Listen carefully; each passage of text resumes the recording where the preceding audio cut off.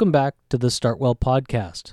For this episode, we're sitting down in studio at Startwell on King Street West with Eric Joyal and John Sinopoli from the Ascari Hospitality Group. So you guys start, your partnership. You meet each other. The chef joins the front man. Mm-hmm. You found a Japanese izakaya in a city that was still finding its culinary, interests. You were early, you were ahead of the game. And then 50 staff, suddenly you're a whirlwind of a operations nightmare with that restaurant. And when it ends, very quickly you find something that's a bit of a kind of a slower pace that's more manageable, and you start having fun.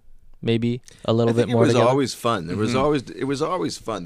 There's different degrees of stress and there's different degrees of challenges. Right. I think managing Table 17 still had its huge challenges, even though it was a smaller team. They were just different. I don't know. Yeah, no, I agree. I think that I wouldn't. Yeah, I mean, Izakaya was open for 3 years and had a lot of success in many ways. I think that a couple of the mistakes we made were maybe the size, the neighborhood, things that just the first operators and the experience we provided in like year one was very different from the experience we were providing by the end. But by that time, I think the hole might have been a bit deep and the traction wasn't there. But with Table 17, the motivation was do what you know. Right.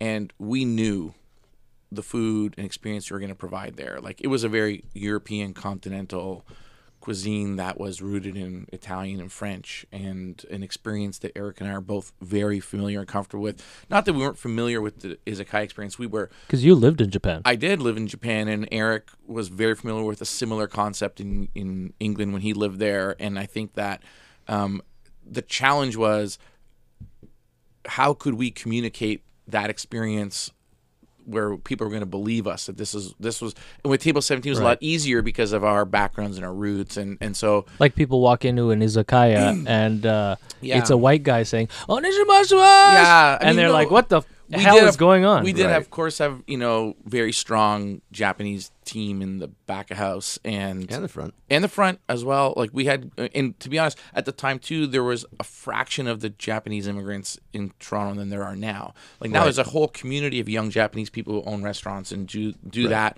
and bring their culture here. At the time, wasn't the case. So I remember they came to us like there was like one little 5-page Japanese newspaper in Toronto, and they had us featured a couple times, and that helped us get some great employees.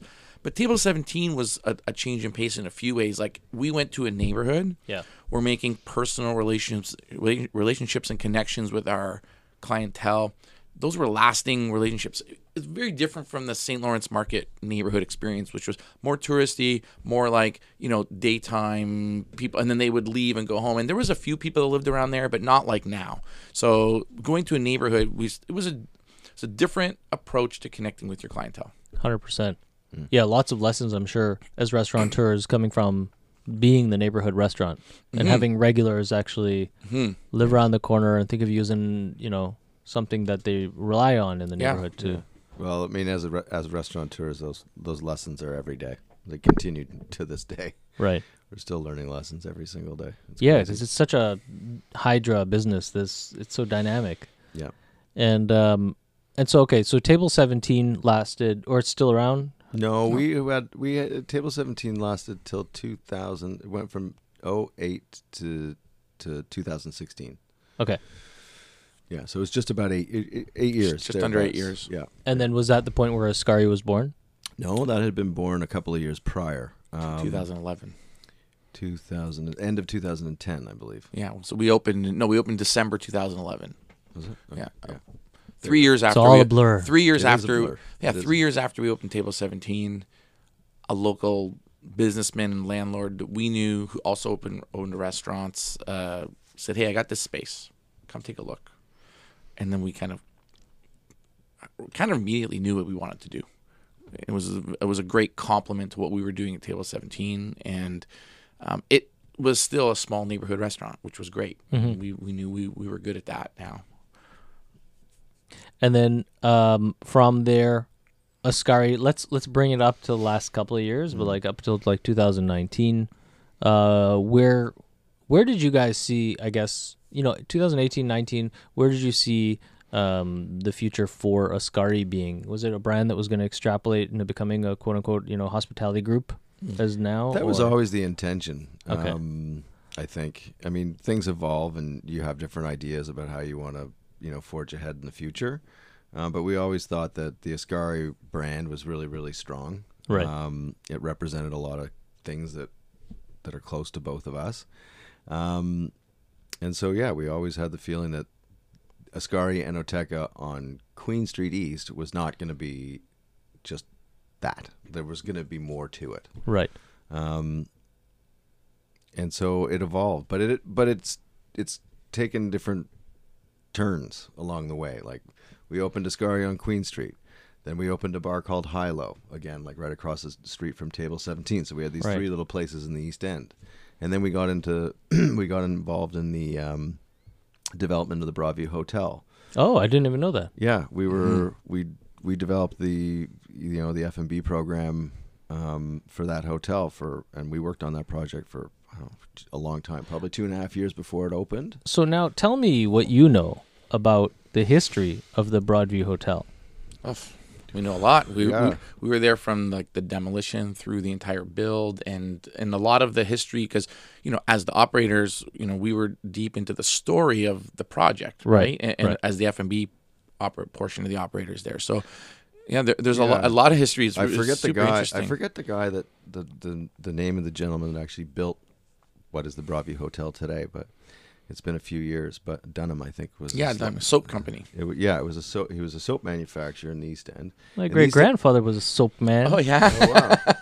And so the East End was this really sort of the turn of the last century, or I guess like the late 1800s.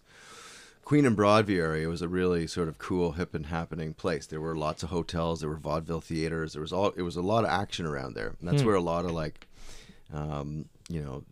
traveling salesmen would go. And that's where that would be the sort of the hub before they would cross the Don Valley and go into Toronto to sell their wares and do whatever it was. The Brooklyn of Toronto. Kind of, yeah, very much so. And this guy, Dunham, I forget his first name, but anyway, built this place.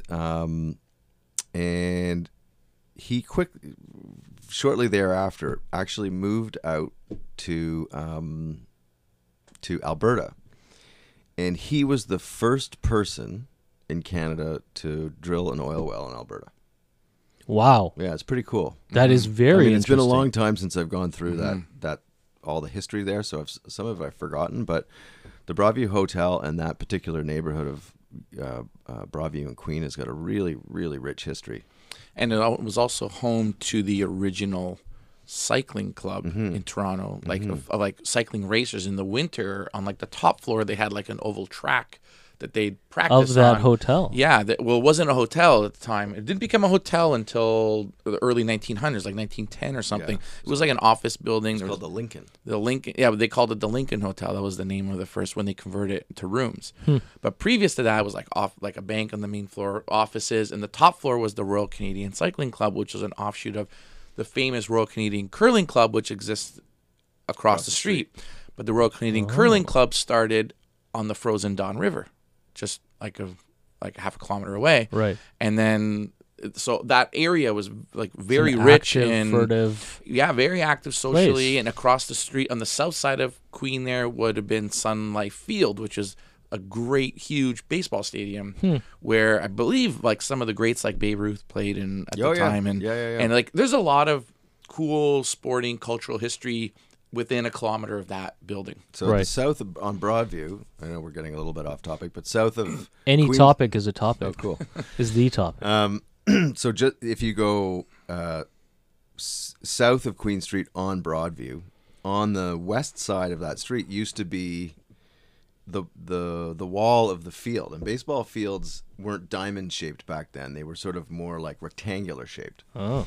And there's photographs of people that would come down and watch the baseball games down there, and they would line the fence of the field with their horse and buggies, and everybody would be standing and watching the game on top of like the horse carriages. Wow. Yeah, like it's the amount of history about Toronto in general, but particularly in the East End of Toronto, all the changes that have happened over the last like 120, 150 years. Right. It is fascinating, and I hope it doesn't get lost because it's really, really And of course, cool. the more recent history before the Broadview Hotel was Jilly's. Of course, many people of our generation will remember that. Yeah. I never venue. went. I never went there. Yeah, never. I'll say it on camera, on microphone. And- CD strip club. Yeah. Oh yeah. And there was like room for rent by the week upstairs. So the demo was very interesting, and there was many rooms with 15, 20 layers of wallpaper on the wall. Wow. And as the designers peeled back the wallpaper, they found some cool patterns that they incorporated into the design of the actual hotel, which was really fun. And but really, the building was stripped to the bricks. Not even the framing, all the wood, it was all gone. They re-poured everything below. They dug out the basement. The whole thing was refooted, and the structure was created anew because they added, of course, the rooftop bar. And Right. it was an incredible construction project to be a part of and to see and help design the back house portions and the dining rooms, and to try to bring a vibrancy back to that cultural hub. And I think that project really did a lot for the neighborhood and establishing it as an important cultural location in Toronto. It's so interesting because, like, to be part of that recycling of history, in a sense, where maybe obviously because these are young cities here in Canada, Toronto and East Toronto being not that old, but in its foundation years, having so much of this colorful kind of life in the neighborhood, and then it fall into dilapidation, and now the Pinnacle property being, or one of the Pinnacle hospitality properties in the neighborhood being this hotel that was a strip club at its, I don't know, lowest, highest. It depends on the night you're having. It was a cabaret for 30, 40 years we're talking. It was the longest running thing in that building was Jilly's, in its lifetime. Yeah. Very successful without business. without a doubt. But I remember, I had a vegetable supplier who used to live much further east and would have to take the streetcar when he was a kid in the 60s to go through Riverside. And he says, I used to duck my head below the windows of the streetcar when we went through that neighborhood because it was so rough. Right. And there was people throwing things, and there was fights and brawls would Right. pour out of This is bars the- on the and that- street. Yeah. And you would never see that happen today in any neighborhood, no matter how rough. And he's like, oh no, it was rough. Beer bottles being tossed at people on the street and stuff. He's like, yeah, you duck down and make yourself unseen going through that neighborhood on the streetcar till you cross the bridge Right. back into the downtown Toronto. This is always the aesthetic impression I've had of that neighborhood. Still to this day, there's a little edginess to it, that kind of, I don't know, it's interesting. It's not so edgy. Little kind of soft curves, I'd call them today. Yeah. And you guys have seen that But again. even, man. I mean, Yeah. when we opened Table 17 in 2008, there was still some some solid grit there for sure. There were needles to be cleaned up in the backyard for sure. Right. Yeah, it was a definite. There was some action happening there, and even when we were renovating, we'd have guys come down that had nicked, 5-gallon cans of primer paint, and they'd be trying to They're flogging trying paint. to sell us the primer paint while the shopkeeper from 3 blocks away was hustling down the street trying to get his primer back. So there was definitely some interesting times, but that neighborhood's changed a lot. I mean, it's a phenomenal neighborhood. It's tons of young families. There's lots of great, stores and restaurants, and you walk around there on a Saturday afternoon, and it's got a really cool sort of village right. vibe to And what's it. cool is there's a lot of characters that still live there that connect the past to the present. You've got George, who owns the barber shop. He's been there 45 minimum years. 45 years, and he plays chess in his window. I mean, he's a staple. And you've you Ronnie, really, Ronnie used to shovel it. He's got to be about 90 now, but he still buzzes around in his walker at 1,000,000 miles an hour. Yeah. And until about 5-6 years ago, he was still shoveling the front of our businesses for $15 a shot or whatever it was. It's pretty cool. And he's been there. He's been living in. He's literally. I think he's very close. He was born in that house, and he was born in that house on Degrassi. He's in his 90s. Well, Yeah, not Degrassi, no, no, he's no, on Salter Salter, Street. So there was a place in in the storefront of Table 17 before we took it over was a place called Newell's. It was one of these like neighborhood bars where they sold like fried ham sandwiches. Diner, yeah. Labatt 50s for $3.50 a bottle. Right. And like, you know, the neighborhood colorful people would go in there. Ron had a chair in there with a plaque that said the mayor above his chair. And like, it was an institution, right? I remember one night we're at Table 17 and it's like, I don't know, dinner service is kind of slowing down, 9:30, 10 o'clock, like on a Wednesday. And I'm standing there chatting with Mikey, our bartender, longtime employee. And this dude walks in. He's kind of looking around like confused. And he's like, He's like, is this Newell's? And we're like, oh, it used to be Newell's. Yeah, like a long time ago. And he's like, oh, man, I wanted my first beer to be at Newell's. I'm like, what do you mean your first beer? He's like, I just got out of jail. He just got out of jail. Just got out of the can. He's like, wanted to come right back to his favorite drinking hole and have a beer. Fantastic. And like everything had changed. Like I'm like, wow, this guy's world is different. When we first opened there, the Don Jail was still open. Yeah, Don Jail was still open. It's not. No, it's a hospital now. Yeah. Yeah. I don't know. I just have a shudder walking by that building. But so guys would get like released from the Don Jail and they'd wander down to Queen Street and they'd be looking for a couple of pops. Have some drinks before they steal some primer and go back in the slammer. Exactly. Yeah. Wow. The color. So that whole like rich experience of being in the East End, right? Having 3 at the height, maybe 3 locations at that time. That's right. What had you wanting to bust out to expand out of the neighborhood, or was that not even a thing? It's like I just think there were other opportunities that presented itself, and we had most of our businesses in the East End, and that was great. And I think we'll always have a presence in the East End for sure. Right.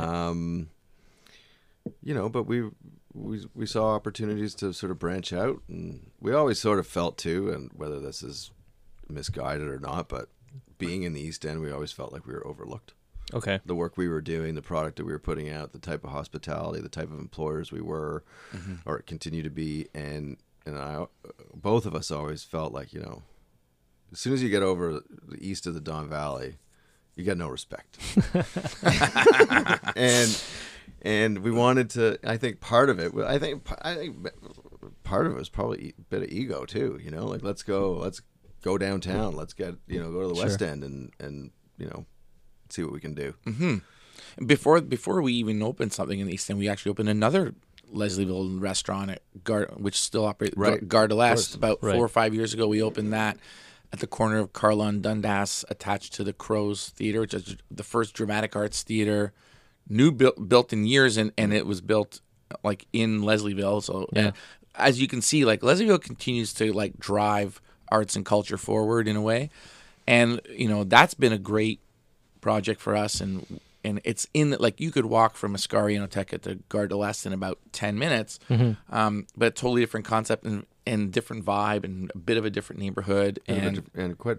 Actually, it's a French brasserie, pretty different clientele too, and very different clientele. It's very super interesting how that, different clientele, and I mean, of course, there's some parallel regulars, and so we had High-Low Bar still, we had Ascari and Oteca, we had Gare de l'Est, we had moved on from the Bravia Hotel. We're like, okay, so like someone called us with a project in the West End. We're like, okay, is it time? Is it time for us to not be in this neighborhood anymore and do some other things? And I think it was time for us to do that. We were 12, 13 years into the business, maybe more, 14 years. And we didn't want to be known as just the guys who have restaurants in the East End. The East End Mafia. And not that we don't love operating there. Like, honestly, we're super grateful to all of the clientele that continue to support us there. Yeah. But how many places can you open in 1 15-minute walk? Right.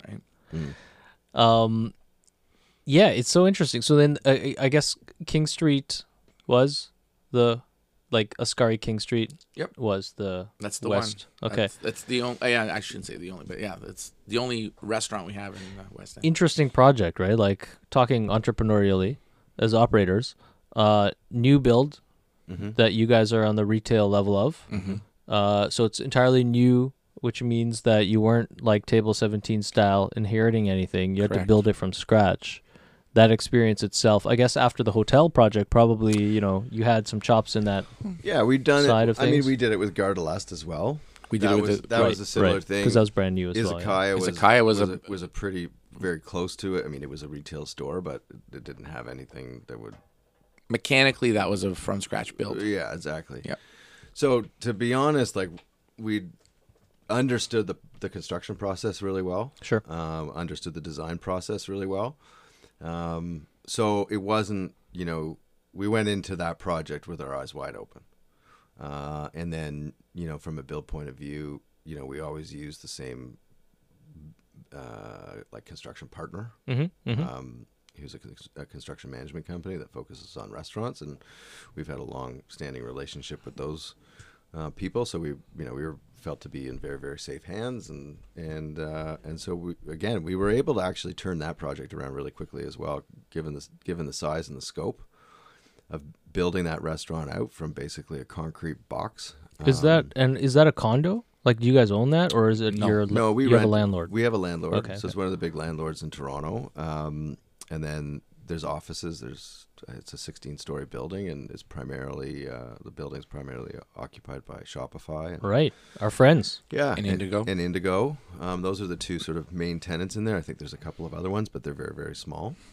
But yeah, that was it's a beautifully designed building. It's sort of right in the heart of the action. And we just thought it was a good opportunity. We know the landlord a little bit as well, so there was some familiarity there. Sure. So all the pieces of the puzzle sort of, fit together. But it was it was and continues to be a fairly ambitious project. It was pretty expensive. Yep. Certainly a lot more expensive than anything we had done previously and independently. Right. Rent's got to be ridiculous. It's not cheap. Yeah. It's not cheap. Yeah, retail. I don't know. There'll be a culling of these rates, hopefully, or I don't know, it seems like. But I would like to. I wish, but From your mouth to God's ears. I remember I don't think so. when we were considering expanding all over the place, 2018, 19, and I started doing audits on opportunities, because Startwell is all about retail access, right? And walk in straight into your office or meeting or whatever. I was so shocked to see ghetto landlords on Queen Street West in dilapidated 100-year-old buildings charging $120 a square foot. Right. When office still at that time was, averaging at $50. 50, right? Yeah. So, we'll so we're somewhere in between there in our spot, but it's an interesting. So let's talk about the maybe return to or refocus a little bit on the East End, because you guys in the last little while opened up a new evolutionary step in what you guys do. It's not just about restaurants. Correct. Yeah, well, I mean, that was born out of necessity in many ways. And we're talking, of course, about the Mercatino. Yeah, so our retail shop, and that was really born out of when we went into full survival mode a year and a half ago. Yeah, when everything was closed down, and we started selling wine out of Ascari and Oteca as like a little retail boutique kind of stuff, and then we started adding on different products and some prepared foods and meal kits and things of that nature, and it started to go really well.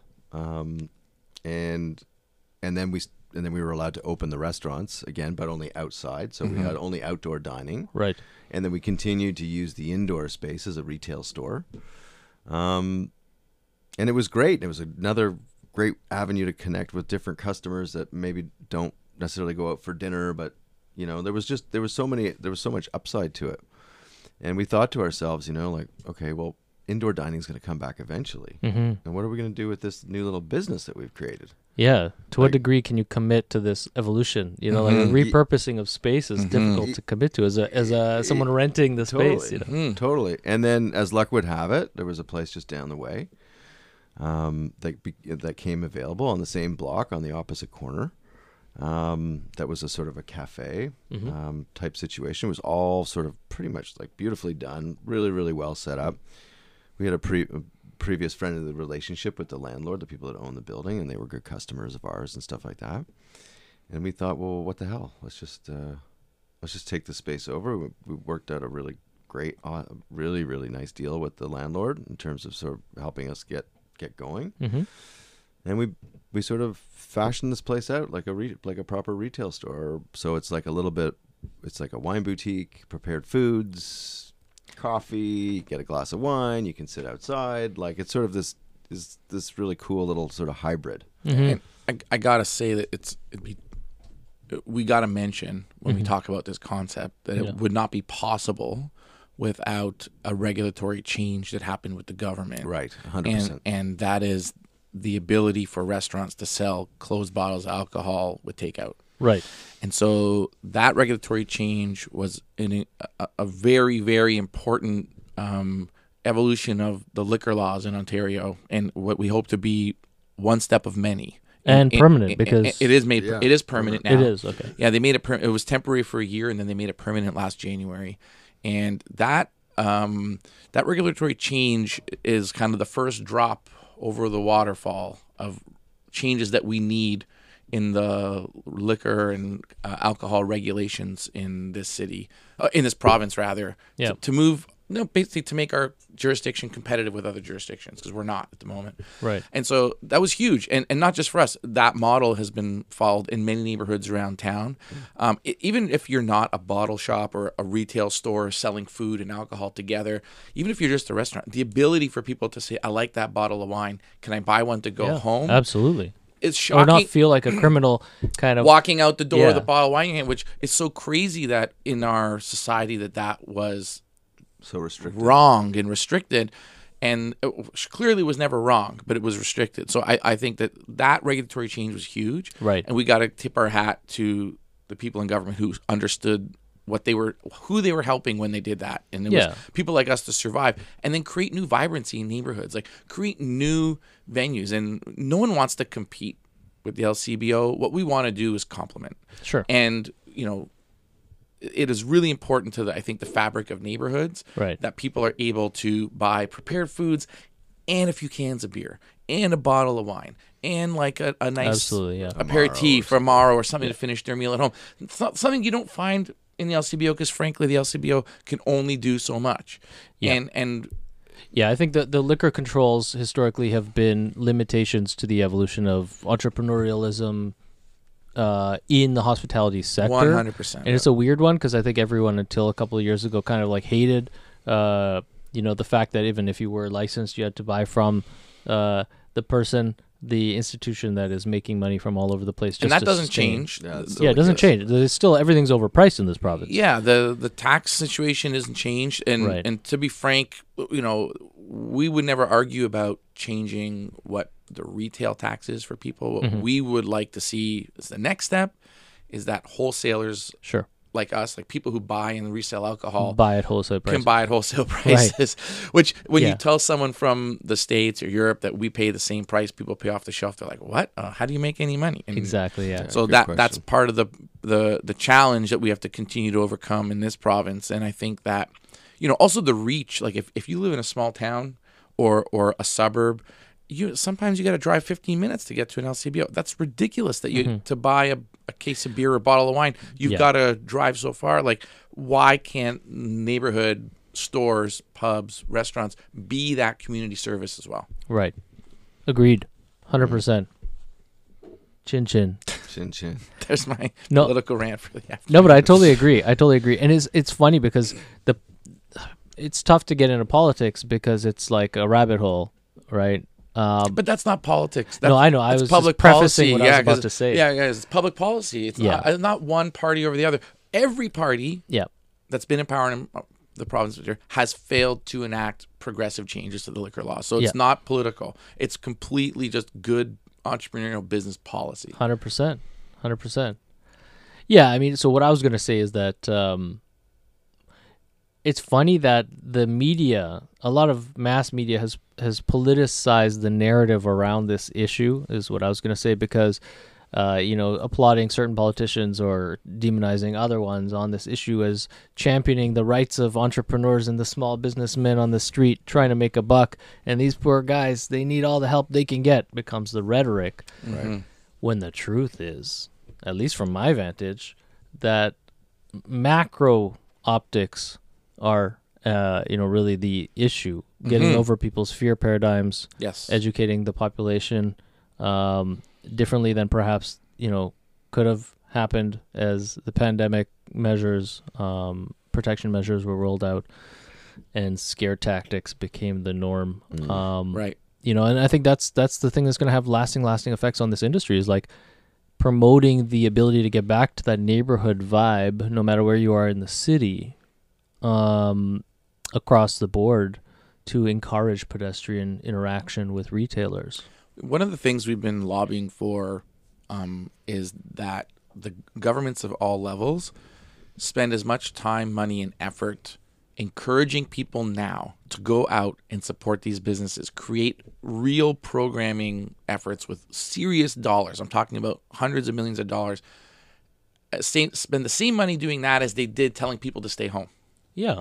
Because they did the damage to and rightfully so. I'm not complaining about telling people to stay home at the right time, Right. of course. But now that damage is ingrained in our psyche. We need to Get out of that. Shift it. And governments have a responsibility now to say, hey, if you're double vaccinated, go. Exactly. Spend your money. Yeah, have fun. Have Relax. fun. Chill out. Like give these people their livelihoods back. And we see it all over the world. Like a good chunk of my career history was in music, and I partnered with the BBC on music festivals in England, right? That was one of our stop dates. London, Bombay, New York, Toronto were the dates, or the annual cycle that I'd go on around the world.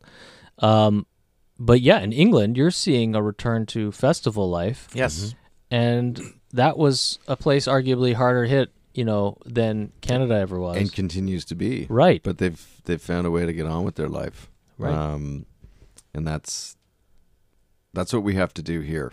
I know, it's still tenuous, and there's still, the future's somewhat uncertain, but Sure. But there's a certain point at which we have to just live our lives. Yeah, and say, hey, there has been, and whatever, the solution exists to the problem that we scared you all about. And exactly, if you're double vaccinated, and this is like, again, applause for the measures of vaccine passports, where it becomes Agreed. something that helps the unvaccinated It encourages the unvaccinated. encourage them to get Agreed. vaccinated. Politics aside, around people's fear paradigms on either side of that issue, for those who are, absolutely get together, do your thing, right? Don't limit your ability to interact with each other. I think that's the big thing for us anyway here at Starwell, is like, we really want to see people being able to collaborate and innovate, and that comes from working together. It's not from, and you can't do it over Zoom. No, honestly. Like that has its purpose and time and place, and it's useful, but it's not a 24/7 thing. The days of the Zoom meetings all day long are certainly, for me, they're done. Oh yeah, and it's like I was telling you guys before we jumped in the room, right? Is that we're seeing an evolution as Startwell. We're seeing an evolutionary step in the, I guess, operational mechanics of businesses, small businesses, particularly medium-sized, some publicly listed large companies with thousands of employees like Shopify, who come to us saying, okay, look, we're not sure what's going on right now. We want to be remote first, right? And we want to do that not to shed OpEx, because that's just douchey. Like, a lot of people have done that, and a lot of our tenants did that. A lot of our member companies did that at the beginning of the pandemic. They were like, yay, we can wash our hands of this operating expense that's called rent by making sure that the slaves, do their work from home all day long, all night long, and answer emails at midnight.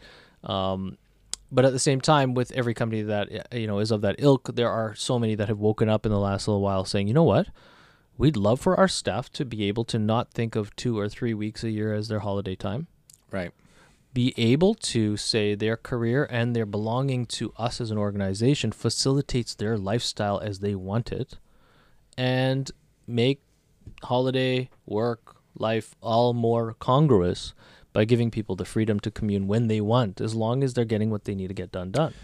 It's interesting. I think you could take the same approach to a more macro level of like planning, because I think what we've realized with the pandemic is that it may have been a mistake in cities like Toronto, where there's a neighborhood to work, there's a neighborhood to live, and there's a neighborhood to play. Right. That we see now is a huge mistake because the businesses in the neighborhood where you work are devastated. Yep. And the business in the neighborhood where you live are thriving because no one left their house. So like the core in Toronto, like the fact that nobody lives there, like of course there's some buildings, I shouldn't say nobody, but like the fraction of real estate there for living versus office is minimal. Yep. And there's a real, I think, movement now, and there should be continued movement to rezone, to change the way we think about the core in those buildings, and maybe take an approach like they do in Japan where every neighborhood is work, live, play. Yeah. There's bars on third floors of neighborhoods, and then there's the next door building is an apartment building. Next door building's an office building. Well, I think a great example of that type of thinking actually is what's being built just down the way here, the Well. Agreed. Oh, the Well, which that is massive where the complex. Agreed. Because that's a perfect example of business, like offices, retail, and residential. It's the biggest sort of mixed use project of that nature in Canadian history, as far as I'm aware. It's literally millions of square feet. Currently the biggest construction project in the country. Yes. I love that kind of stuff, but I do also think that it's fucking horrible in the sense of shopping mall culture that is so pervasive in North America. What we want to see, as someone who waves the placemaking flag, and actually used to work with the Project for Public Spaces in New York, one of the great advocacy organizations historically pushing this movement of a return to cities, right? The Jane Jacobs, William White kind of stuff is like, we want to see street life evolve, you know? And it's not just about like our patios allowed to be open or blah, blah, blah.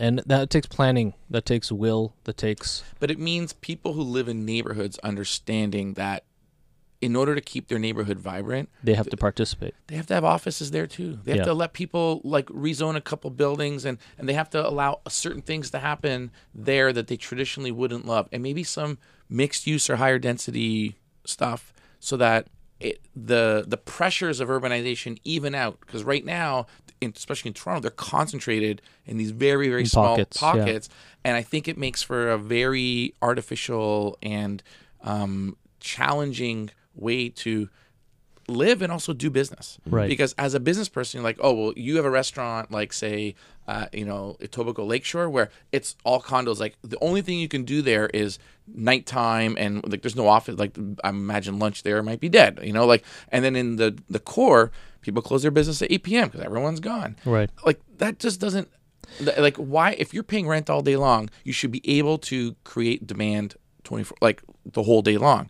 It's challenging to do that given the zoning and the delineation that happens in our city. And I think it's the next step of maturation of the urban concept we think of as Toronto. Yeah, because we've got so many historical ills that plague to this day our rate of evolution in this city. And I think the GTA concept is so problematic.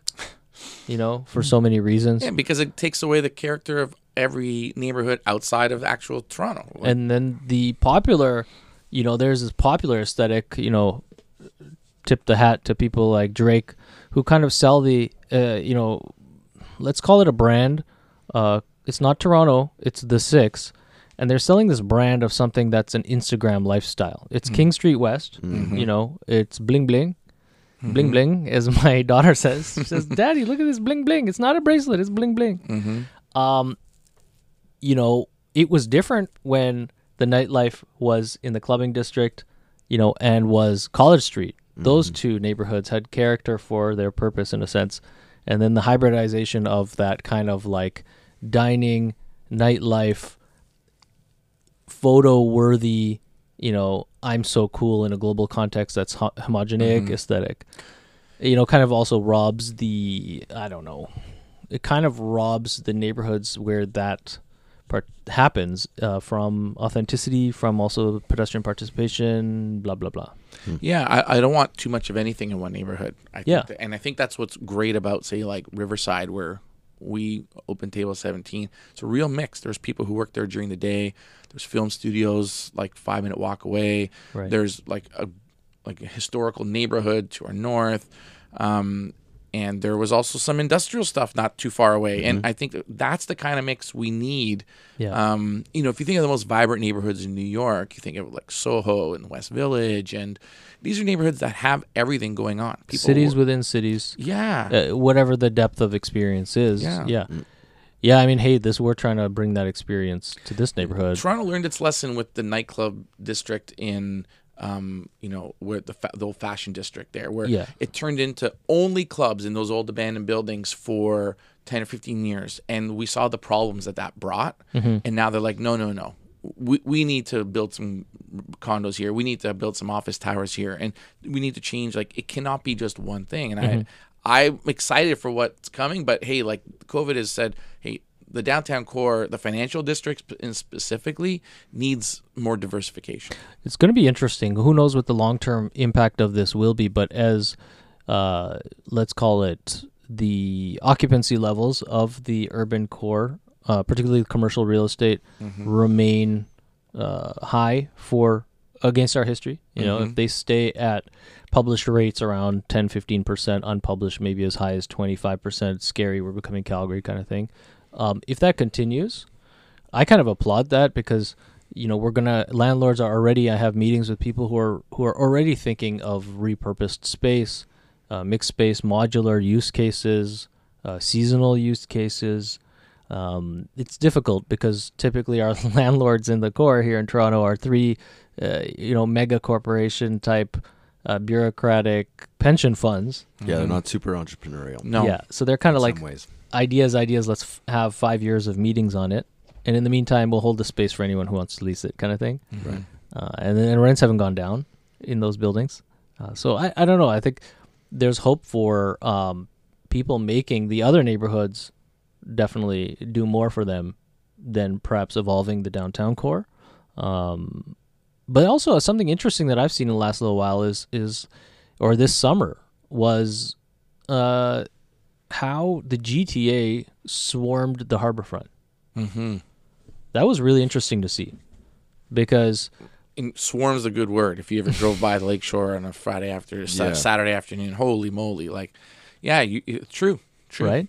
Well, I think one thing about the last 18 months is it's forced people out of their comfort zone to explore different parts of the GTA, the city. And so I know from my experience, like, I would take my family, we'd go for walks on Saturday afternoons, go to different parts of the city, different parts of the lakeshore that, I mean, I've lived here most of my life. I had no idea existed.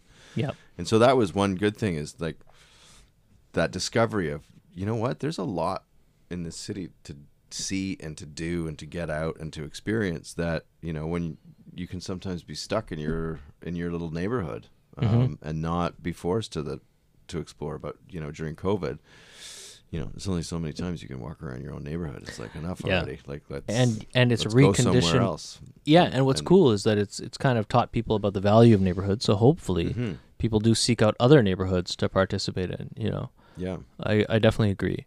It's like it's needed for the continued evolution of the city, for fun things kind of being more sustainable that aren't just like private equity backed, you know, XYZ Moroccan fusion restaurants. Yeah. No, I mean, one of the things that I take away is that I never really fully appreciated just how lucky we are in the city to have such extensive green space. Yes.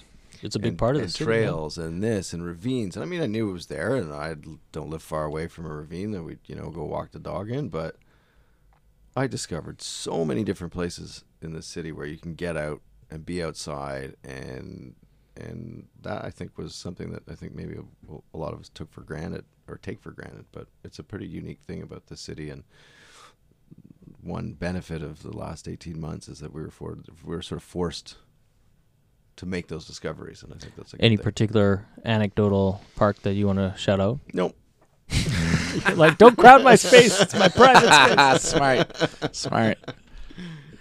Yeah, I love Cedarvale Park. That's the park that no one outside of our neighborhood kind of knows. I go there a lot. Yeah, and we live just a block from Cedarvale Park, so it's brilliant. And again, like, to that diversity issue, I mean, there are a number of parks that have off-leash dog park areas. They have splash pools for kids. The youngins that don't have kids won't know what a splash pool is, or splash park, or whatever.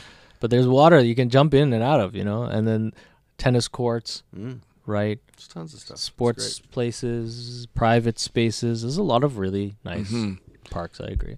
Yeah, and I know Eric's got 3 kids. I have a little one, and I've discovered every splash pad in the city. Yeah, like man, you need to. I can't go to the same one again. Give me a new splash pad. Yeah, because you need to invent new games for each one, and it's been interesting. I did enjoy discovering the lake, especially westward, like Tobico, Mississauga. There's a lot of great parks with actual beaches. Yeah, that like little mini kind of private beaches. Like people know about them, but they're not swarmed like the lakeshore in the downtown. And that was lovely. And we invaded a lot of neighborhoods this summer, and made some noise and had some fun. Yeah, no, I think it's great. And again, there's a cool kebab place here. I need to check out this kebab joint. Right. And I call Eric. I'm like, dude, there's a cool kebab. Like we like that kind of stuff. And like, yeah. Wait, when you say kebabs, what kind of kebabs are you talking about? This was Afghan. Yeah, Afghan kebabs. And I love in Mississauga. There's a lot of good cuisine like that. Yeah. So, and my in-laws are there, so I discovered a bunch of those, which I still go to. I enjoy very much, and they were doing well, which is great to see. Yeah, it's great to see communities supporting the any business that they like. Right, you can't Amazon a kebab, and I'm glad for that. Exactly, no doubt. Good. Absolutely. So I think we'll definitely have you guys back. I want to do I've been saying this for a while, but I'd like to do more of these that kind of bring different voices together from different industries so we could compare, what's happening in the city specifically and the neighborhoods that we exist in. It's nice to know that you guys are down the road. I'm glad that was part of how we came together, and to know that you're still post-pandemic down the road. Still kicking it. On King Street. Still grinding it out. I know, right? What can we do? That's all we can do. That's it. One day at a time. Awesome. For anyone that is watching or listening to this, anything you want to shout out about things that you welcome people to participate in at any of the restaurants, the shop, or even hires? Because I know that's an issue. Oh my God. Yeah. Anybody looking for a job, come see us. Like for anything. We'll train you. Any kind of doesn't job. Matter. Well, It doesn't matter. It is a challenging. You want to be a cook? We'll figure it out. We'll labor train you to be market a out cook. there for sure. Challenging labor market. I would say that we've become a company now that's not just about restaurants. You know, we develop during the pandemic. We really developed our events and catering company, and we do. Of course, we delved into the virtual events deep, Right. And right. Became very good at that, continue to do that. But also, we're now good at like not just corporate catering like we did before, but really good events like wedding. We've done a couple weddings already this fall. People are getting back to 100-person weddings. It's great. We're getting leads every day for weddings. Yeah. So we're welcoming people to celebrate again. Come into the restaurant, come into the store.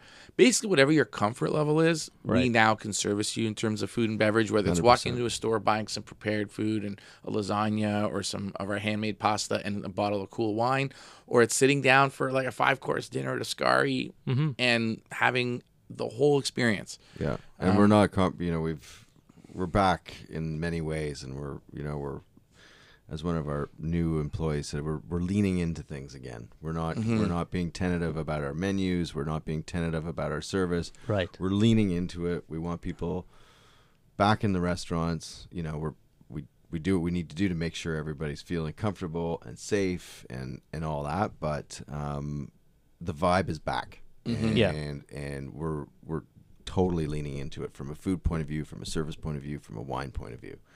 No more half measures. We're getting back to business, and we want people to come in, have fun, be blown away, and provide hospitality experience that we've been working towards perfecting for 17 years. We've been telling our customers, our staff for a decade and a half, we're in the good times business. Yeah. And the past 18 months, we haven't been providing good times. We've been providing stuff. Yeah. Right. And we're like serviceable. It's like here's some stuff. And now we're like no. Like it's not about taking an order and putting it on the table. Yeah. It's like remember why people leave the house. To have fun. Yeah. It's experiences, right? Yeah, and we want you to have a good time. Theater. Yeah, and so it's exciting to it was tough to transition back. Like we've had a few months of like, oh yeah, we got it. Like some back and forth, some lockdowns. We're not trying to offer everything to everyone anymore. We're like, hey, we're gonna go back to the core of why we do what we do. Yeah, and provide that good time. Like it was really hard, though. I'll tell you what, it was really hard to get back into that mindset. Because for 18 months, it was all about surviving. It was all about figuring out new streams of revenue to keep the doors open. It was building, a completely new businesses every week. New business. Something was different every. You throw stuff at the wall, and sometimes some would stick and some wouldn't. But like the mindset was completely different. Right. And then we started opening up the restaurants again. We opened them all up on the same day back in June or whatever it was. But we kind of forgot what we did before. Yeah. Like it was sort of like, wait a second, what are we doing here again? You grow in so many different ways. Like, wait a second. Yeah. What's the core? To get back to like the root of like hospitality and the in-person dining and all that and what we were actually the experience we're trying to provide. Right. Like that wasn't like a light switch. Like we're still like, wait a second. This is what we were doing in 2019. Why the hell didn't we think about this 4 months ago? Like it's all there. So getting your brain and the team's brain back into that type of disposition, for lack of a better term, has been way harder than I thought it would have been. But I'm likening it because we've gone through the same journey here at Startwell in many ways. I'm likening it to when you go strength training, and I know all of us have been out of the gym for a while. Yeah, you lose your muscle memory. Yeah. But like, do you remember when you're deadlifting or doing whatever you're doing in the gym, and you get stronger and you hurt? And then you hurt more the next day, and then you hurt even more the third day. Then suddenly you feel strong and enabled, and it's like that hurt is. I feel like we're like day 2 of hurt. Exactly, but we know we still got a couple of more days of hurt. Yeah, absolutely. But we've done the lifting. Yeah. We've done the lifting. We made the commitment. Yeah, made the commitment. Got the gym pass. Made the commitment. Does the commitment translate to debt in our situation? Yeah, maybe. Oh, exactly. Right. Yeah. Well, we won't talk about that. That's a whole other podcast. That's another podcast. It is. It's a great podcast. Talk about how the hell you survived this, I'll tell my story and then pass the baton to other people. Right. Well, it was wicked catching up, guys. Thank you, Cassim. Thank you for joining me on the podcast. Okay. Awesome. Cheers. Bye-bye.